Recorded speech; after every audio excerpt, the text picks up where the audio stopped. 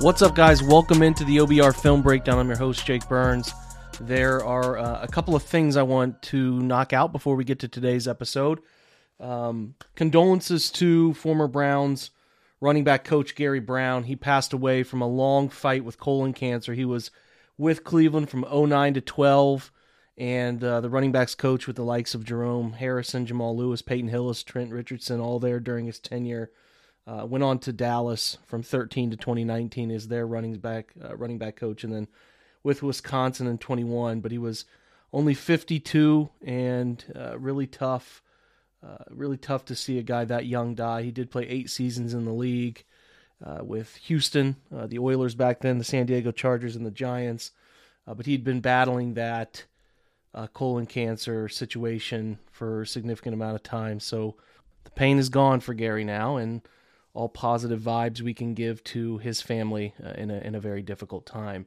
Other things that we noticed today, not many things are happening. We did hear about a top 30 visit. Again, this is weird where we have to almost pay attention to Instagram among many other things and social media accounts to see where people are going or where prospects show up. Arizona State running back Rachaad White had a top 30 visit with Cleveland. And again, what I think is going on here is that there are a lot of guys Cleveland likes to bring in as top 30 visits who are undrafted free agents to let them get in the building, let them see things, get comfortable with Cleveland, get comfortable with the coaching staff. And Cleveland doesn't really want to tip their hand about where they're going with a lot of guys. So what they like to do, and a perfect example is Chase Lucas, the cornerback out of Arizona State, who played in the Shrine Game, which was a huge focus of the first Building the Browns episode. If you watched how Jeff Howard, the pass game coordinator, defensive backs coach, getting a chance in that East-West Shrine Bowl to call defense as a defensive coordinator, really formed a connection with Chase. This is where you see the Browns take advantage of undrafted free agent guys having a priority and remembering their time in Cleveland as a means to, have a chance to get a leg up on competition. The guy would pick Cleveland in that regard. So other things from behind the scenes too there, you get a look at Ashton Grant, the Browns offensive quality control coach, with a really cool thing, kind of little session there at the Pro Bowl Skills Showdown. And then Callie Brownson, the chief of staff, also talks about what their coaches and the coaching staff completes in the first part of the offseason. So really, really interesting stuff. And I think what was cool too was Kevin Stefanski talking about how his first opportunity to really call plays came in the Shrine Bowl, and his opportunity, I think it was 2016, he got the opportunity to do that. So sort of if your coaches get tasked with coaching that game, you can level up a guy like Jeff Howard, a defensive backs coach, to let him get comfortable with what it might look like to become a defensive coordinator. So that was a really nice peel back behind the curtain. But I really did also want to reiterate that those draft visits that happen, you're not seeing a bunch of big names. Now, Treylon Burks was not able to make it to Cleveland. I think they're going to do something virtual. They'll bring in some big names, but not a ton of big names all the time, because what they want to do is get a leg up on those free agent guys. If you get drafted by Cleveland, you got no choice. You're coming to Cleveland. But otherwise, those undrafted free agent guys, it's an interesting thing to get a leg up on those guys, get them in the building, expose them to the Berea setup, all of that, and see if you can get a guy to pick Cleveland when it comes down to maybe even money after the draft concludes and you're calling agents making offers. Other interesting articles out there. Nick Harris talked on the Cleveland Browns website about his opportunity, what he's ready to do, how he's ready to handle it. Really good insight, and he spent some time on Cleveland Browns Daily as well with Nathan Zagura, who we should have on the show later this week, talking about how excited he is to get going, and you should read that. I'm a big believer in Nick Harris and pumped for his opportunity to get a real shot to start this year. So otherwise, things that I thought were noteworthy was Joe Thomas today saying essentially that his dream job would be to take over Doug Deacon's color analyst job. No, he's not the color, he's the, I don't know, hold on, Donovan's the play-by-play guy. So that would make the color analyst job Joe Thomas's. He said he wants to do it. It would be a dream job to do it, but is not able to do it right now because of his young children and the weekends. You got 20 straight weekends of covering football as the color analyst in the stadium or traveling to opposing stadiums, and it would just be a lot for him with his young children. But someday, that'd be really cool to have Joe Thomas take over for Doug Deacon's job. and be the color analyst of the Cleveland Browns alongside Jim Donovan. If Jim's still doing it at that point, that'd be really neat. So wanted to point that out because I hadn't heard about it until today, just now. And then, yeah, that's about it. Otherwise, the only other thing that came out noteworthy was Deshaun Watson will not be, and some of you may know this, some of you may not, will not be having any trials during the actual season. So once the 2022 season gets here, all of that will stop if it's still going. Who knows what could happen in the next 3-4 months as far as a settlement goes or anything of that nature.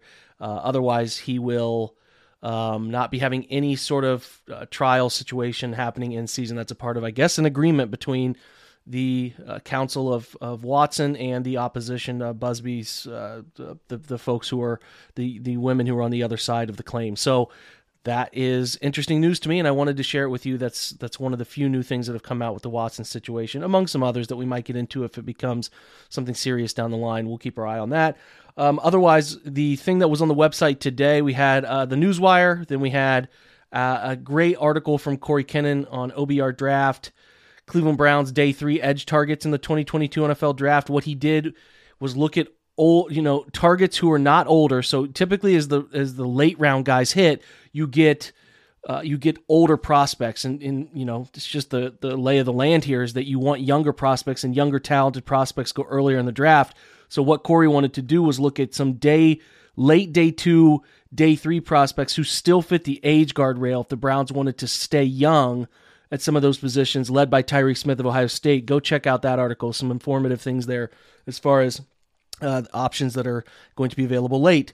20 for 20 continued, 20 prospects in 20 days with interior D lineman and edge Logan Hall from Houston. I am a big believer in Logan Hall. Have been from the jump of this draft cycle. Really like his inside-out flexibility at 22 years old. He just turned 22 years old. He's going to turn 22 years old. I should note that these ages Dane does are at the point of the draft. So he'll turn 22 on the 22nd of this month, just ahead of the draft starting on the 28th. He's 6'6", 283, probably checks in a little more like he did some points in the season, 270, 275. So it's a little dicey whether he's an inside guy all the time, or some people think because of the long limbs, the leverage he has, he could be an edge player, which I'm also excited about that flexibility. First team All-AAC player in 21. I think his pick range is likely 44. He's unlikely to be there at pick 78. He is a 3-tech, kind of sometimes 4-eye, which is the inside eye of the offensive tackle in the scheme. Some teams use, whether it's an odd front or an even front. But what's interesting about him is he's a worker, man. He was only a 3-star recruit, hovering at about 230 pounds when he got to Houston. Did not have a ton of big-time offers, coming from a military family, traveled a lot before he finally settled down in Belton, Texas. He did not go into college as a big-time body, big-time recruiting background, but he developed himself. He put on weight, he put on muscle, and became a heck of a football player when all is said and done here. He has a RAS score of 9.81.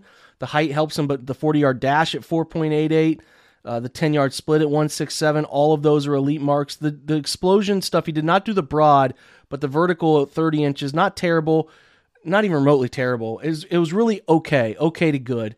But you love, too, the shuttle, which is a 4.44 shuttle, and then the 3-cone, which is a 7.25. Both of those marks are elite. 98th percentile height for the interior D-line position. And again, why some people consider him an interesting idea to move outside, because he's only a 5th percentile weight player there. He is a 92nd percentile runner, a 90th percentile 3-cone, and 85th percentile guy there too. He doesn't really mesh really well with many inside guys. I think Henry Anderson, a defensive tackle at Stanford in 2015 who played with the Jets, is a really great comparison. DeMarvin Leal from this class is a 75% comparison. Leal also a similar player who's an inside guy that some people think can play edge in the NFL because he played a lot of outside snaps in his Texas A&M profile, but maybe he looks more like a D tackle. They played him more D tackle this year. And then another name Browns fans probably remember, which is Anthony Zettel in 2016, but none of those are above a 78.3% match. So he's a unique guy in this regard. Is not a ton of comparisons for him. He had 6 sacks in 21. He had 12 hurries, 13 hits, 25 total pressures, 13.5 tackles for loss. He has a fantastic swim move, very quick. Here's what Sports Info Solutions says about him in their draft guide. Logan Hall is a versatile defensive lineman in Houston's hybrid front defense. Lines up with his hand in the dirt most often at a 3-tech, but does see snaps across all spots of the defensive line. He had an arthroscopic elbow surgery. You see him wearing a big brace that forced him out of the bowl game during his final season. Hall is he's more quick than fast, as he shows his quickness best when moving east to west. He has a big, strong frame with good athletic ability. He also has a motor that always runs hot and competes with toughness on every snap. He projects best as a 1-gapping 3-tech at the next level in a 4-3 scheme. So that could be a fit, obviously, for what Cleveland is wanting. He has the length and strength to also fit as a 5-tech in a 3-4 defense, or that 4-eye, but will be a better run defender than pass rusher off the edge. Again, enticing for Cleveland a little bit as a strong side edge. He can also reduce down over the center and passing downs. He bullies guards and centers, so he won't have any problem there. He shows flashes as a pass rusher, but will be a strong run defender early in his career. They have him as the number 63 overall prospect, number 3 at that defensive tackle position, so that's a high mark. Dane Brugler gets even more. I think he has him. Yeah, he truly has him as an edge. He does not even put him with the D tackles. He puts him at edge. So he has a number 37 overall prospect, and as we know, this edge class is top heavy. He has him as the number 7 edge. Here's what Dane says. A 2-year starter at Houston, Hall played primarily at 3-tech and defensive coordinator Doug Belk's multiple fronts, also lining up at a 5, nose, and as an edge rusher arriving in Houston. Spindly 220-pound project. He showed significant physical and mental maturation the past 4 seasons and took a significant jump between his junior and senior seasons. Head coach Dana Holgorsen said, he's one of the best defensive tackles I've ever coached. Although he played primarily inside in college, Hall has the long levers, foot quickness to be an impactful rusher when he's given the runway off the edge. He also has the body flexibility to bend, dip, and attack from different angles, but must continue to develop his anchor, shed strength, and especially when his pad level rises. This is a popular critique of Logan Hall, is his pad level off the snap is too high. He's got to play lower. I think you can coach guys to play lower. I think Hall likes to get up and use his speed. He gets too trustworthy of a speed, and what that happens is he stands up off the snap a little too quickly and tries to do some of those swim moves. He needs to develop a couple more moves, play with the lower pad level, anchor his run fit, and rush from that run fit as well. So overall, Hall says he has some tweener traits and lacks consistency, but with additional coaching, he can be a matchup weapon thanks to the athletic versatility, body length, and disruptive nature. He projects as an NFL starting edge who can slip inside in sub packages. Again, I'm looking to try to recreate Jadeveon Clowney because we all saw the success Clowney had in Cleveland, opposite Myles Garrett, inside-out flexibility, not a great pass rusher, but an effort pass rusher in Clowney who doesn't have a ton of bend. I think Logan Hall can be a similar type of player in this defense.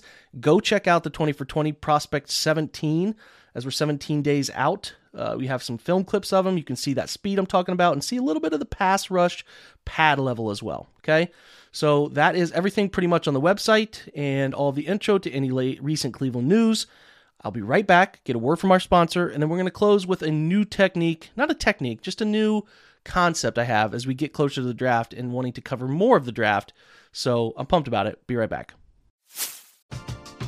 We're driven by the search for better. But when it comes to hiring, the best way to search for a candidate isn't to search at all. Don't search, match with Indeed. Indeed is your matching and hiring platform with over 350 million global monthly visitors, according to Indeed data, and a matching engine that helps you find quality candidates fast. Ditch the busy work. Use Indeed for scheduling, screening, and messaging so you can connect with candidates faster. Leveraging over 140 million qualifications and preferences every day, Indeed's matching engine is constantly learning from your preferences, so the more you use Indeed, the better it gets.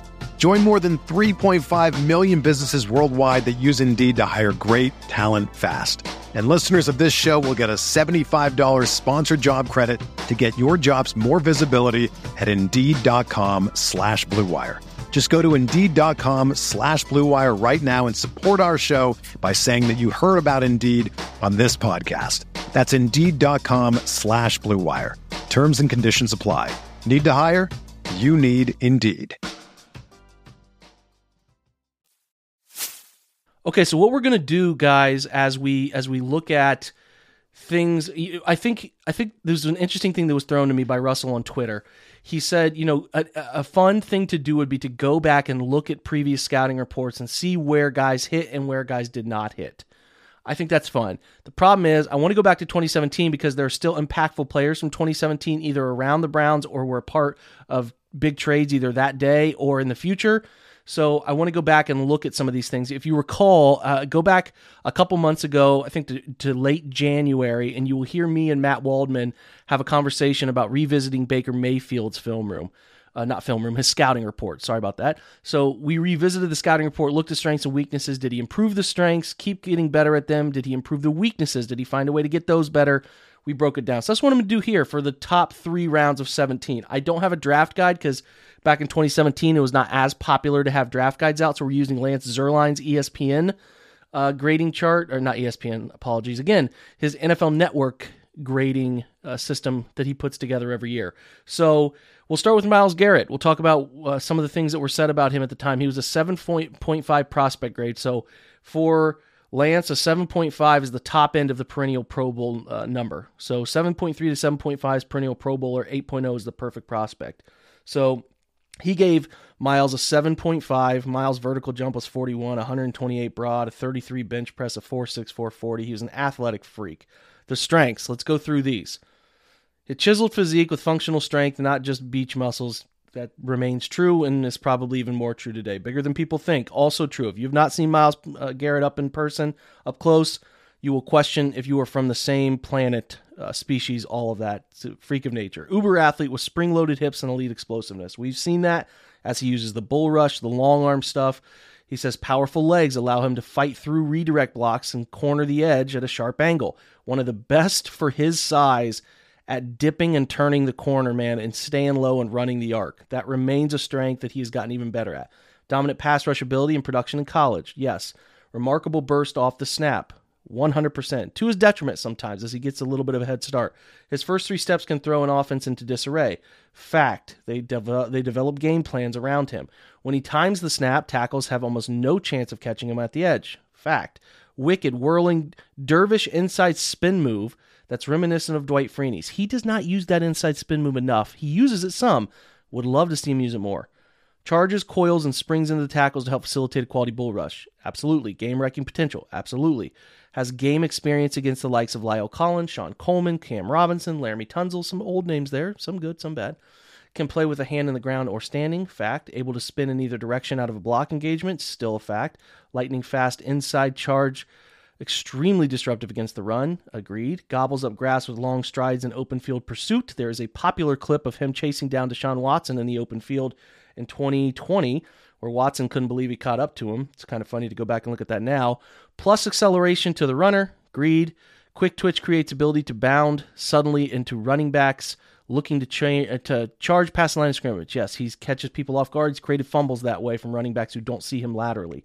Outstanding rate as a tackle finisher with running backs and quarterbacks rarely escaping his clutches. Agreed. If he gets his hand on you, he's likely to bring you down and looks to maintain run fits rather than play hero ball. I think that's a fact. Sometimes he gets away from that. The hero ball thing can be there with Myles every now and again. He has the ability to play both sides of the line of scrimmage, and they do that with him. Now, weaknesses, not as many. Relies heavily on tremendous athleticism and explosion, as he should. I don't really view that as a weakness. Still learning how to string moves together and work with a pass rush plan. He has gotten better at that. He started to string together Euro step to club rip to inside fake spin to back outside, running the arc to speed to power bull rush. He's figured that out. At times will take too long to activate counter moves when initial attack is stalled. I think that's still true.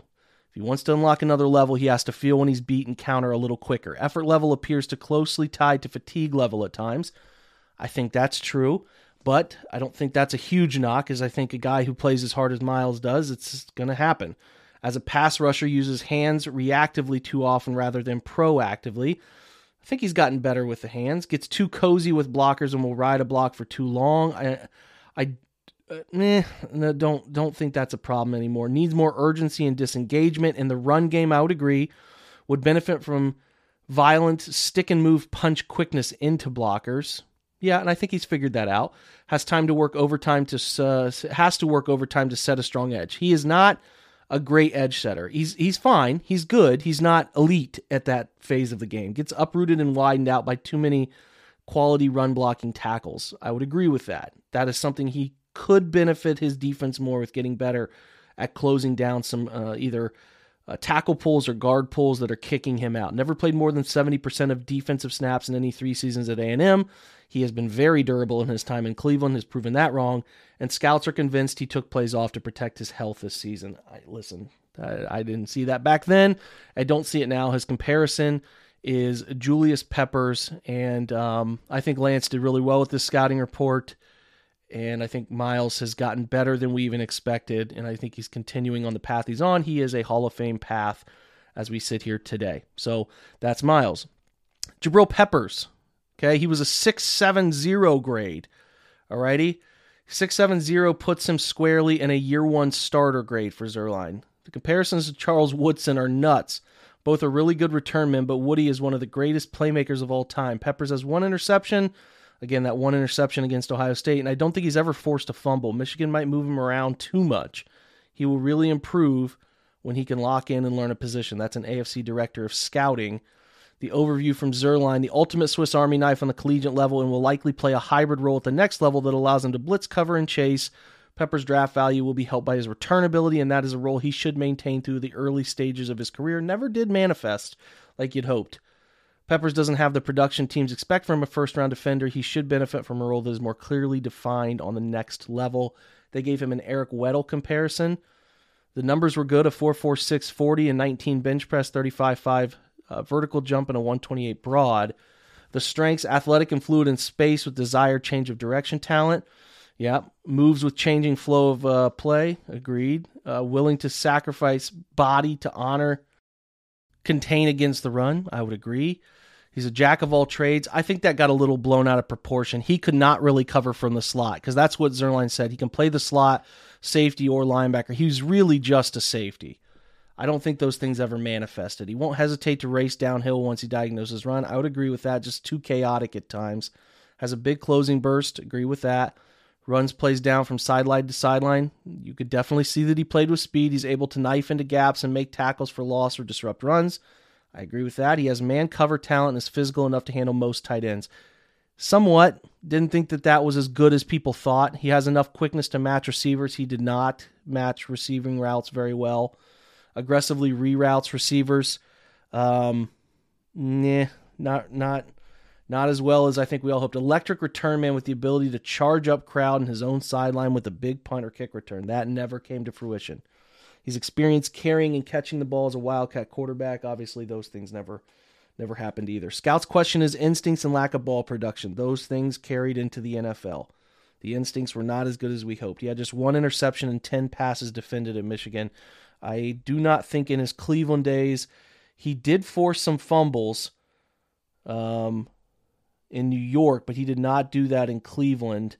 He ended up with, let me see here, he ended up with 2 interceptions in his 2 Cleveland years and 8 passes defended. So he was not crazy production around the football. Slow to recognize the construction of play and can be found playing through a straw at times. Listen, they stuck him deep down the field in Greg Williams' scheme and said, just be our center fielder, right? And I don't know that helped his young development. Because this is a thing that I think held true. He needs better recognition and anticipation to become an improvising playmaker. Never felt like that came to fruition for him. He's just a guy when he's asked to play deep safety. I think that's pretty true, and unfortunately, that's how he was used in Cleveland. Slow to read and range until the ball is in the air. Also agree, can be overzealous against play action and drawn below his deep ball responsibilities. I thought he was fine with deep ball responsibilities here. Too small for linebacker duties like we see Ronnie Harrison play dimebacker, would agree with that. Leads into tackles with ducked head, agreed with that often caused him to miss, and he opts to rather hit than wrap up. So I think that's pretty fair. I think it's pretty fair. He was a year 1 starter, fine player, was a big part of the Odell trade, pick 25. I think you can see where the things that you were most concerned about, ball production, playing him at deep safety, it never materialized. So that's Peppers. Now you get David Njoku, who was picked 29 in that draft, a 6.80 prospect grade, so a little better than Peppers from Zuerlein, a year 1 starter. He says about David, NFL teams looking for athletic tight ends should book their ticket for Coral Gables about every year. Njoku is the next highly rated tight end from the Miami area from the Miami University, following Shockey, Greg Olson, Jimmy Graham, Kevin Everett, and Kellen Winslow II. The former high school receiver and national boys high jump champion only started 9 games in his 2 years on the field with the Hurricanes, but was a popular option in the passing game. He caught 21 passes, 362 yards, and a touchdown as a redshirt sophomore. And he came out of the draft way before people thought he would. In 2016, Njoku didn't win any all-conference award because the ACC was stacked at the position. But he was a major threat in the red zone, where he had 43 catches, 698 yards, and 8 touchdowns. And I do hope the Browns can get back to that. It's been such a long journey for David in the NFL. He was a great athlete, obviously, a 37.5 vert, a 133 broad jump, which is wild, a nice 3-cone, a good 20-yard shuttle, 21 bench press reps, a 4.64. This is what Zerline says as he compares him to Greg Olsen, ascending pass-catching talent with elite athleticism, enough fight in his run blocking to believe he can be lined up anywhere on the field at any time. Njoku should annihilate the competition with monster numbers and speed and explosion, but his play on the field shows he's more than a combine warrior. He's still growing into his body, has to add to his play strength, but his playmaking potential and elite traits make him a first-round pick and a future Pro Bowler. Still waiting for that Pro Bowl level to happen. After the first 2 years, I think everybody thought that was going to happen, right? If you go back and look at David's first 2 years, he was definitely an ascending player, and they're hoping that ascension can happen again now. He went 32 catches, 386 yards, and 4 touchdowns year 1. You went up like linearly as you want, 56 catches for 639 and 4 touchdowns year 2. And then since then, we know it's kind of that 2019 injury season happened where he only played 4 games. He only started 1. 2020 was, Austin Hooper arrival. He only had 213 yards, but he got back to 475 as a 25-year-old, and he's only going to play at 26 this year. So a lot to still be decided for David. Browns thought enough of him to give him another year. Here were the strengths. Great muscular definition with long arms and room for 10 more pounds. He found those 10 more pounds. Another guy, like I mentioned earlier with Myles Garrett, where if you see him up close, different species, man.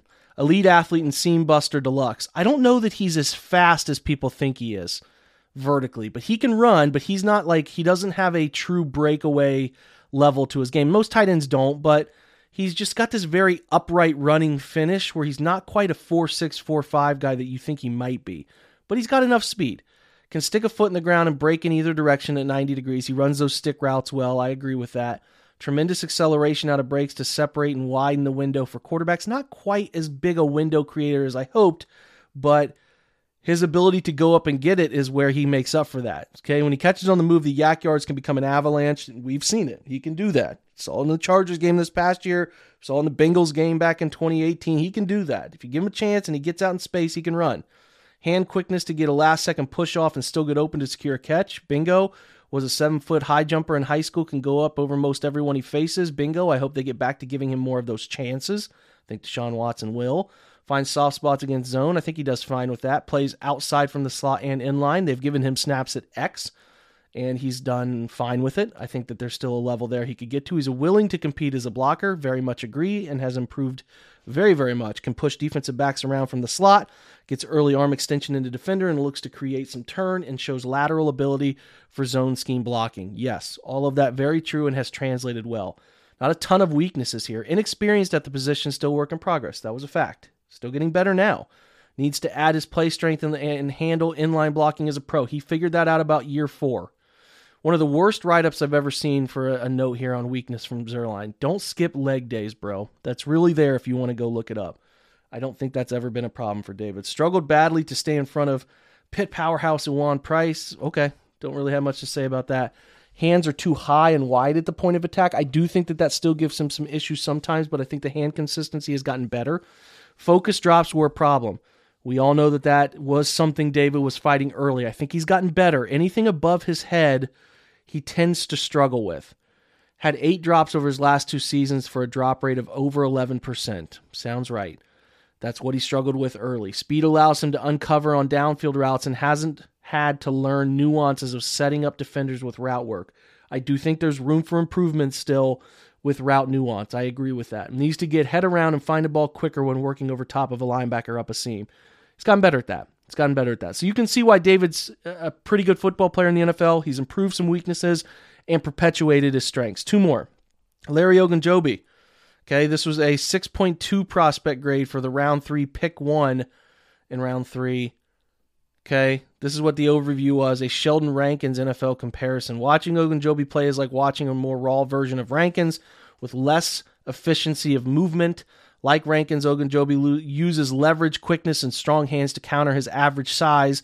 Size and a below-average length will work against him for some teams, but others who covet disruptive defensive tackles who can play in the backfield and generate some pressure will be studying him closely.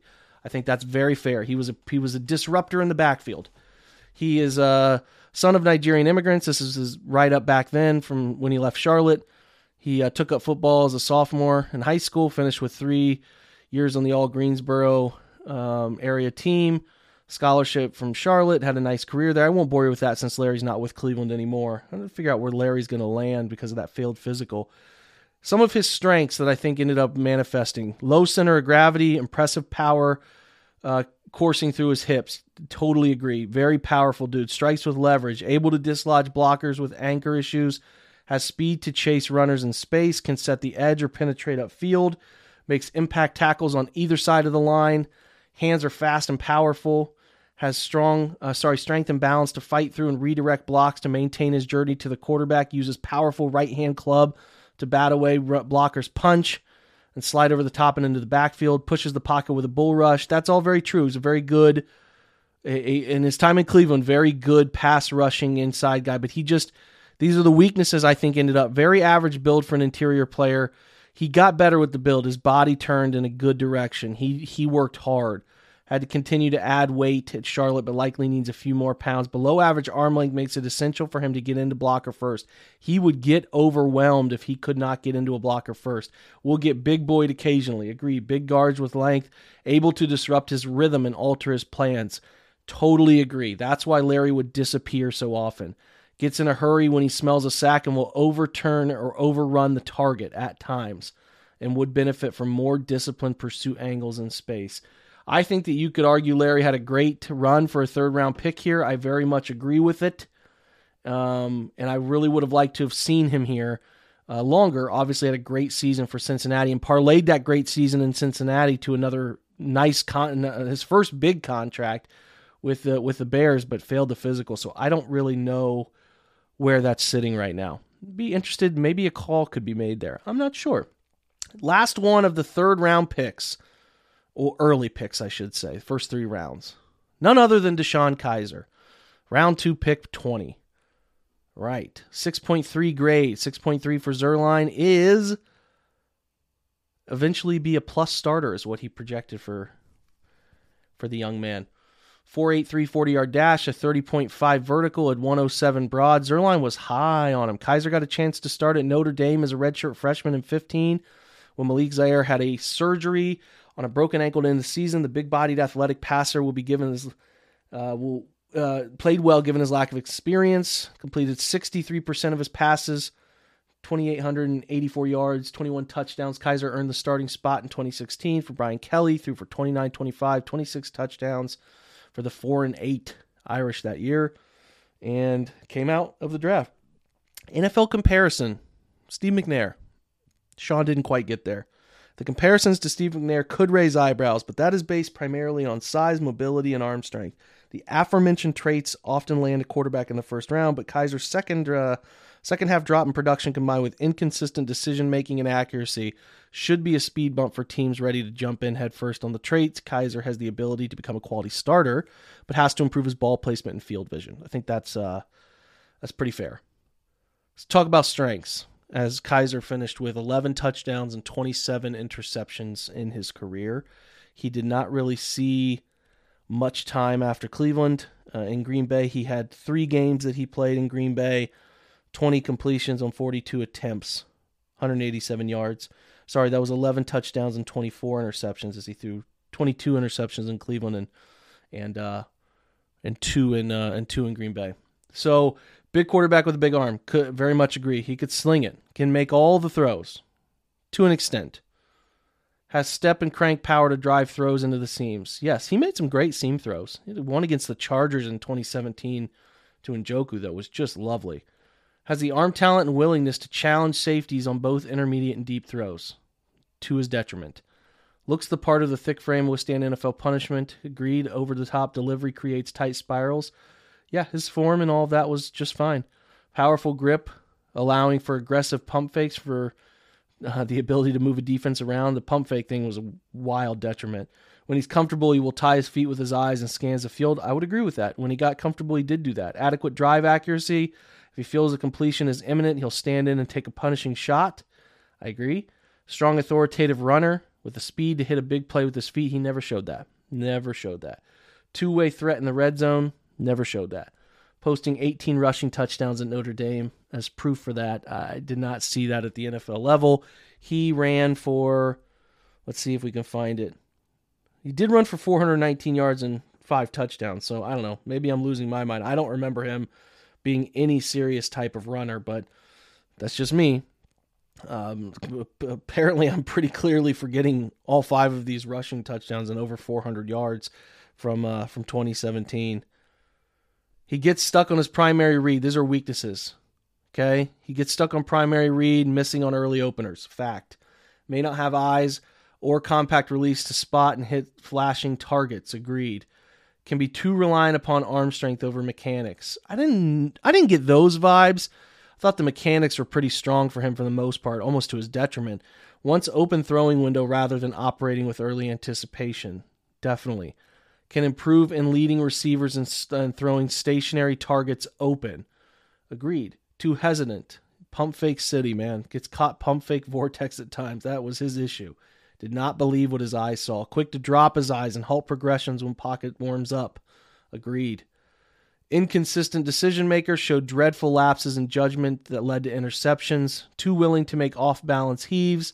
Think about that off-balance heave that was in the Green Bay game when Green Bay came to Cleveland and started Brett Hundley, and they lost that game on a wild throw, off-balance heave from Kaiser there. Not to bring back a bad memory. He did get benched in his college career. He had at least 1 interception in 15 of 23 starts and will take a sack despite having ample time to read and throw. That is all factual. The comparison McNair is built on body and arm and all that. It's amazing Kaiser never really got another shot, and I don't think Cleveland did all too well by him because they thrust him into a starting situation in 17. After that, he lands in Green Bay, and I honestly don't know if anybody has continued to give him a shot. I don't know if Deshaun's a free agent. I don't know if he's still around Green Bay. I have not kept up. Let's see. He is a free agent. He has no role in the NFL anymore. So kind of wild that that's the course it took for him. But that's how it goes in the NFL, man. It's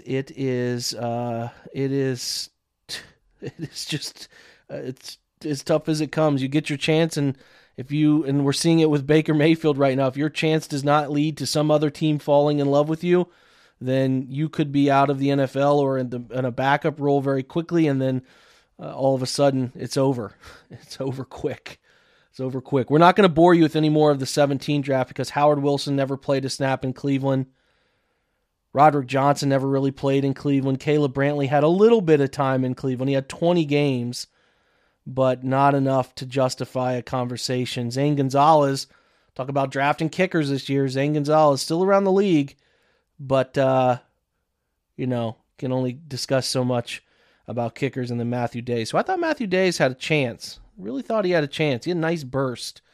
Really nice burst, but never came to fruition. He did have 437 kick return yards, though. Liked his game in a kick returner, but that's about all he flashed. Roderick Johnson had 16 starts with Houston in 2019 and 12 games. He played some special teams. He only had 6 starts in his career. Caleb Brantley ended up going to Washington after his first season in Cleveland. Ends up with 4, let's see here, how many tackles? 19 tackles in his career after a strong start with Cleveland with 2 sacks.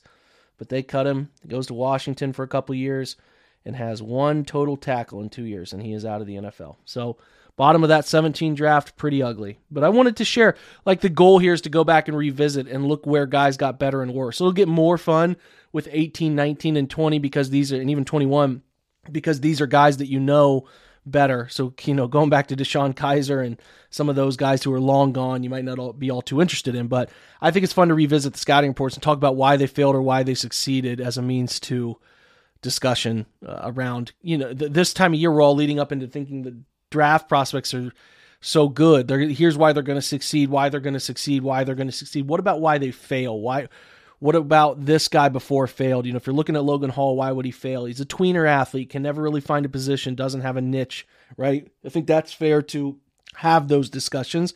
We're going to talk a lot about players that we have seen Cleveland draft, why they failed, and I think it's a fun exercise. Hopefully you're into it. Let me know, give me some feedback one way or the other, but I'm going to go through the rest of this week, looking at the rest of the drafts on top of any other news that comes up. I'm going to look at the rest of those drafts and try to give you insights on why those guys either did well, didn't do well, failed, whatever, as a means to look back. We're doing some more of that at the OBR this week because we have 2.5 fun weeks of draft discussion and draft content before we get to actual draft season, which will be here in, like I said, now 16 days if you're listening to this on Tuesday. 16 days and that draft will be here. So I want to have as much discussion around draft previous and draft future as we can. Thanks for checking out today's episode, guys. Appreciate your time, support, and all of the love you give to this podcast every single day as I try to put together as many episodes as I can for you. We're over 500 episodes, like 505 now. I've had a ton of downloads this year already, and I look forward to bringing you great content and coverage from an X and O's perspective as often as possible for your Cleveland Browns. Appreciate you all. Have a great Tuesday, and go Browns.